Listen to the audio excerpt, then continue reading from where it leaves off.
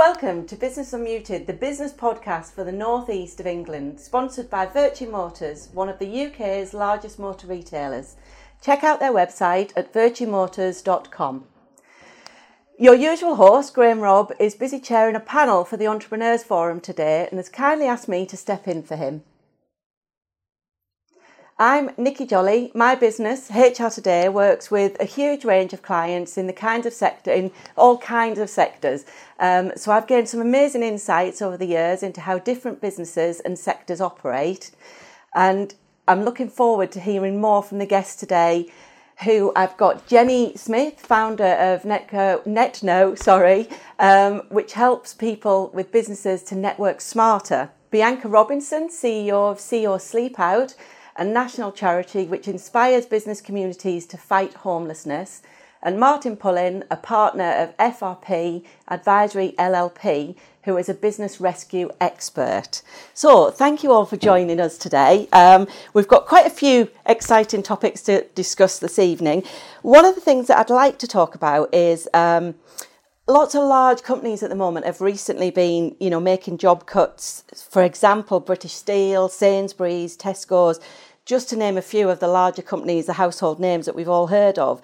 So how can businesses do a restructure and what should they do for employers who work with and for the staff that are staying? I think the key is, how do they work with the different people and how they support both the people that are staying and that are going when it comes to a restructure. So Martin, as a business rescue expert, can I ask you your thoughts on this topic?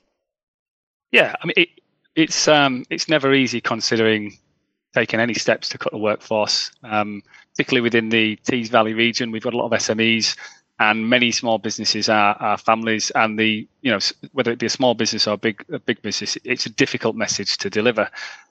The work we do, the reason those decisions are being made because economically and financially the business can no longer support the workforce, and it's having to make the difficult decisions to change their structure, to reduce staffing numbers for the good of the business as a whole.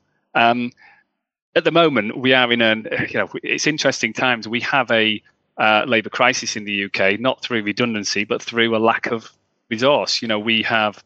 The workforce inactivity, I think, is 500,000 greater than it was pre-pandemic. We're in a situation where, we've got, I would say, largely full employment. There is a skills gap for many sectors. One of the main reasons businesses are talking to us at the moment, alongside, inflationary pressures on business, energy prices, etc., is a challenge recruiting the staff or the quality of staff they need. So it's a difficult message to receive at the moment, but one of the things we do, and I'm sure many businesses will do as well, as they should, is to support their staff with looking for new roles, try and connect them with businesses recruiting. There are lots of roles available at the moment. We put on jobs fairs, typically around larger insolvencies, so that we can bring as many employers as possible to speak to those staff right at that difficult time to try and find them new roles as soon as possible. So I think, yes, it's difficult and it's challenging, but businesses have to think about the greater good, as it were. If changes need to happen, they've got to press on and do them properly with appropriate HR advice, of course. But I do think that, there's an opportunity for businesses, if they're taking those steps, to really support the staff through the next stage. Because for us, there's a lot of mental health challenges, issues that come alongside any major change in life, and losing your job and, your social structure around work can be massive for people. Absolutely. Thank you for that. And it's so true. I mean, it is devastating to lose your job. But what I would say is it's a good time in the sense there are other jobs out there. And I think what, from a HR point of view is, first of all, employers need to do it properly. Some of them panic. They don't know what to do. They're not sure how best to approach redundancies. And there is so much help out there for people that they can help to do it right. And the key is not to panic, not to rush, but have respect for their employees, whether they're staying or going. Realise that in itself will cause them pressures.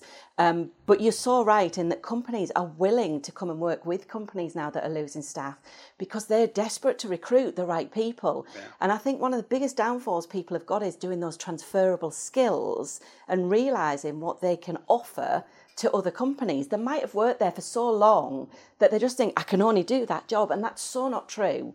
There is so much help out there now for people. So key for me is do it right, talk to people, and just take your time. Bianchi, you've got so much business experience. Is there anything that you would add to the process of restructuring? Yeah, I think no employer or manager wants to take that decision to let their staff go. I know businesses are facing the toughest of years. You know, after the last couple of years we've had this year, it just hasn't got any brighter for business, with interest rates and electricity and gas rates soaring, and they do have to take those tough decisions. But from where I come, the standpoint I come from is this idea about responsible business and losing morale and not nurturing the culture in the business could actually be really detrimental to that business. What you want to do is make sure that the employees that are staying don't lose morale, that you bring them along with you, that you share your vision and your strategy and your reasons for that, your value system, where you want to be, the kind of mission that you're on. Share that with your employees and bring them with you. You know, get them to buy in to what you're trying to do as a collective, as a whole, because each employee there is one tiny unit of the whole, driving it forward. And, you know, you want them to do the best they can for themselves, but also for you. And the only way to do that is to make sure that they are well looked after, that they understand the decisions that you're making and why those tough decisions have to be made, and that they're going to be valued going forward. Because really, you're walking a tightrope when you have to cut employees, and somebody who they've relied on suddenly was there one day and not the next. And if you don't communicate the why, you're in big trouble.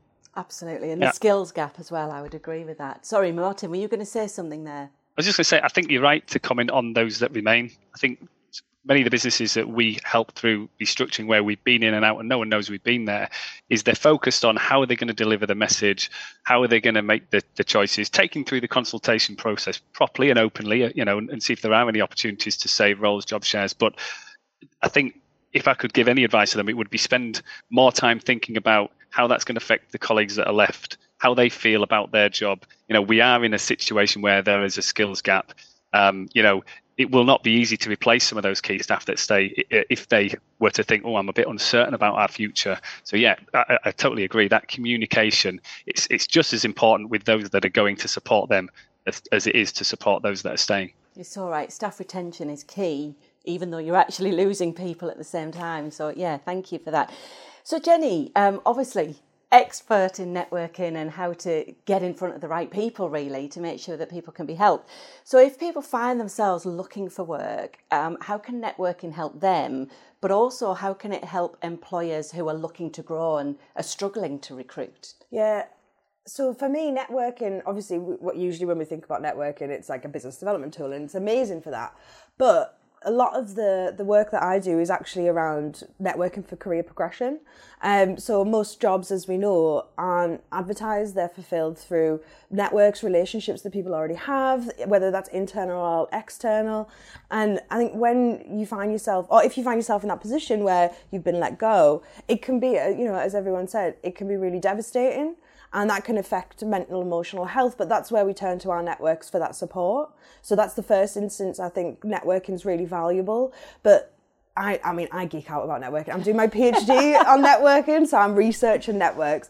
And the most valuable thing that networks give us is access to knowledge. So it's this, you know, encouraging people to go out and have conversations and talk to people, because that's where they're going to find out about opportunities that they didn't know existed. They're potentially going to find out about completely new sectors. Like you said before, people have maybe worked in the same business for like 20 years and they didn't know what else was out there. So literally going out, having a coffee and talking to people to find out what's going on, new exciting opportunities. A lot of people, I think, will probably find themselves in a position where they maybe want to start their own businesses. So people who get that opportunity, they've maybe, you know, been made redundant, take it as an opportunity to maybe fulfill a passion or a dream or an idea that you've had. And again, going out networking to speak to other entrepreneurs, find out, access the knowledge on how to do that. that's a fantastic opportunity as well. But I think there's a lot to be said about, what Bianca was saying about those people that are left behind and those internal networks, taking out a lot of those people that they've maybe relied upon or they're used to having there. It completely shifts the culture of the organization. And because that's made up of the people. And I think you throw in the fact that a lot of us are working remotely now, that culture can easily become diluted if you lose people and you lose time spent in the same office together. Then so people suddenly they're practically self-employed. They've got a salary coming in, but they're working on their own from the house. It's isolating, and then that company culture gets lost as well, which can be even harder to recover from big losses of staff. So I think for the employers who have got those teams that they've kept on, it's important to have that communication, but also to encourage those internal networks to be rebuilt. And that's across departments as well as, in little clusters as well. Really interesting concept, internally network as well. But one question I've always wanted to ask is, I do business development through networking and things like that, but where would you recommend people find the best networking for them? Where do you go? Everyone asks this, where should I network? And it completely depends on what you want to get from networking. If it's access to knowledge, network with people that know things that you don't know. So look outside your area of expertise, and I call that network diversity. So HR expert, you could probably benefit from networking with people who maybe work in technology or, different sectors that you can add value to, but also you can learn from, so you can make more strategic decisions around your business and learn things that you can then apply to your own organization. If you want to network for business development, it's thinking, rather than looking at events that you're attracted to, i.e. they've got the good food or the free booze or whatever it is that you like or works in your schedule, thinking about who your target market are and figuring out where they're going to be, essentially. And that can either be online, networking online, it's come into its own since lockdown. And you can network and build relationships with anyone in the world. So if your target market was in a different city, you wanted to expand the business, start networking online with hosts that are based in that city, and you'll build networks there. Obviously, if it's in person, you want to build those more intimate relationships, then look geographically local and look at the criteria of the network itself, the host, and then obviously the criteria of the event itself. But give me a few years till I get my PhD done. That's literally what I'm researching, and I'll come back and I'll tell you all about it. Fantastic. Yeah. I mean, Bianca, obviously your whole role is all about networking and getting people to sleep in the cold. But how can I know one day you will get me. I know that. What would you add to here for people looking for work and how networking can help? And yeah, I think networking is so much more than business development. I mean, for me, in the 20 odd years I've been in the Tees Valley sort of networks in the business world, it's been support, it's been inspiration, it's been challenge, it's been encouragement, and it's helped me to find my tribe. And so I've got a network of business people that no matter what sort of role I might pop up and do, because I have done several different roles in my career throughout the last 20 years. I'm in the kind of role that was made for me right now. But I know that the people I've invested in and likewise, it's that mutual thing over the years will sort of try and find ways to help me if they can. And likewise, I'll do the same for them. So it's been a really rich experience networking in this particular area for me. And what you were just saying there is so right now. The world's grown so much smaller in terms of who you can network with because of the Zoom and the virtual meetings. So yeah, I think networking for all kinds of ways just adds value to your life in business, but also as a person. It's that personal development. It's that developing your connections. You just, I think in business, I don't know where I would be without the networking work that I put in. Now, CEO Sleep Out, you mentioned, Nikki, yes, we will get you. But it is the most unbelievable networking experience. I mean, we are there. It is a business event with a twist, which is to raise big money to fight homelessness and to support people and families, on the brink of poverty or destitution.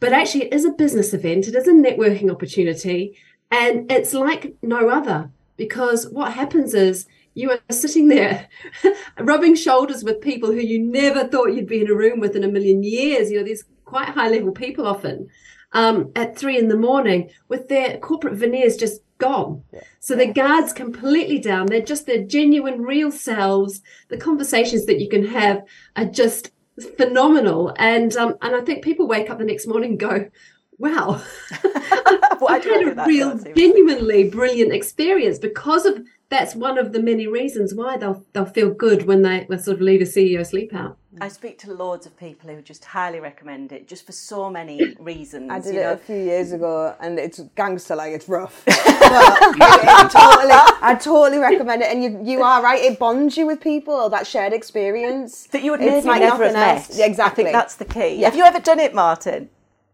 I haven't. I have know many people that have and say great things about it, but no, I haven't committed as yet. But your time is coming. It's coming. I'm telling you, she's very persuasive. Nobody escapes. Nobody escapes. But no, like I say, it is a phenomenal thing. I don't promise anyone a good night's sleep, but to be fair, I'm a mother of twins who are now 23, so I've never had good night's sleeps in my entire life. And I think all of us can tough it out for just one night, and to unlock that awareness and understanding and empathy for what people actually do go through. It's invaluable. Yeah. It's an amazing experience. I always say you could change somebody's life, but quite often the life that's changed is the person that's taken part. Yes. Because they start to think about society in a different way and their role in it. Absolutely. Martin, just touching briefly on networking, because I do think it affects everybody for many reasons. What would you say about networking, either personally or advice to others? Yeah, I mean, hugely important for us. So if you imagine we're here to advise businesses that have got a problem, whether it be they are looking to, they've got challenge with restructuring, or they've got issues with their customers, with their clients, renegotiating in very difficult situations. But we don't directly reach out to these customers. We rely on their trusted business partners, their professional advisors, often their friends who are also business leaders from elsewhere, to know us, to trust us and recommend us. So ultimately, networking for us, like many businesses, it's, I think, who gives you an opportunity.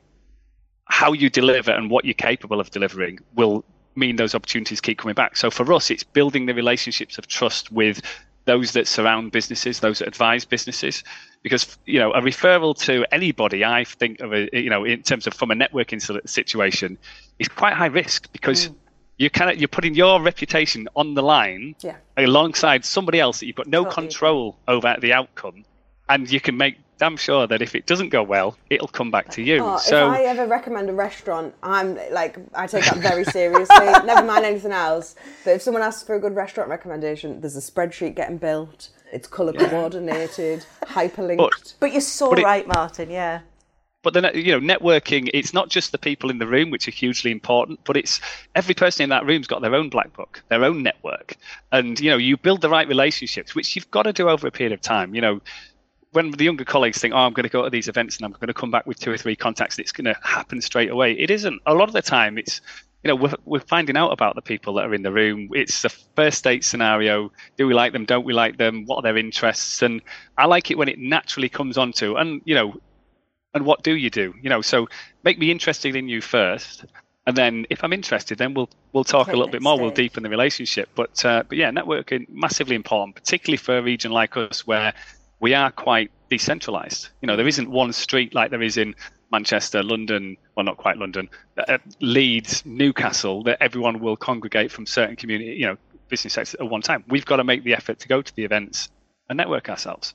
Brilliant. I think we could talk all night about networking, because to be honest, it's just fascinating and there's so many facets to it. But Bianca, I'm going to come back to you briefly on it's your 10th anniversary of CEO Sleep Out. Tell us what you're going to do to mark this occasion, and don't frighten us that we won't come and do it. Well, we're going back to where it all began. So I was at the very first one 10 years ago. I had my arm twisted by Andy Preston, who set it up. He set it up in his role at the Teesside and Middlesbrough Philanthropic Foundation, which is now Teesside Charity. So we've teamed up with Teesside Charity again. A lot of people think we're still the same organisation, but CEO Sleep Out became its own charity in 2014. Wow. But we count our 10 years back from that very first Sleep Out at the Riverside in Middlesbrough, which raised £37,000 from our big-hearted business leadership community right across Teesside. And so I'm bringing some of the original gangsters, the OGs, back. People like Alistair Waite's coming back, Joe Fryatt's back, loads of people who did the original CEO Sleep Out in 2013 are coming back. We got snowed on that very first night. It was absolutely bitter. And I did say to Andy, I said, that was great, but, I'm done. Not doing snow. Don't ever ask me again. And so here I am nearing my, I think, 65th or something Sleep Out. Wow. Fantastic. But I think what people can expect is an unforgettable experience, really. They'll you dust off your sleeping bag, bring a roll mat, bring a pillow, bring lots of warm layers. But there's going to be 100 of us there on the night, wow, all doing the right thing, raising big money. We'll hear from our amazing charity partners, the Teesside Charity and the Middlesbrough Football Club MFC Foundation, but also money is going to be distributed far and wide to some of those grassroots organisations like Recovery Connection, Track UK, Footprints in the Community, the White Feather Project, the Moses Project. There's loads of charities that will benefit from the great work that we do and the funds that we raise. We are allowed to have fun. This is not about sitting there, pretending to be a rough sleeper. This is just to give you that inkling and that sort of window into the world. We are allowed to have a laugh, have fun. We do say no alcohol. Middlesbrough has been known to get slightly out of hand from time to time, but that's why we've got a blanket no alcohol kind of caveat on it. But it doesn't mean that people don't have those amazing conversations. And we are, in terms of celebrating it, I hope we can smash 50 grand this year. I'm hoping you will. I'm sure you will. Yeah. Thank you very much for that. So I'd like to thank my guests, Martin Pullman, Bianca Robinson and Jenny Smith, for an excellent discussion. I think we could have spoke all night, so thank you for that. I'm Nikki Jolly from HR Today. Graham will be back next week, I'm afraid to say, but hopefully I'll get back on soon. He'll be back on Business Unmuted at 5 p.m. next Wednesday. Thank you.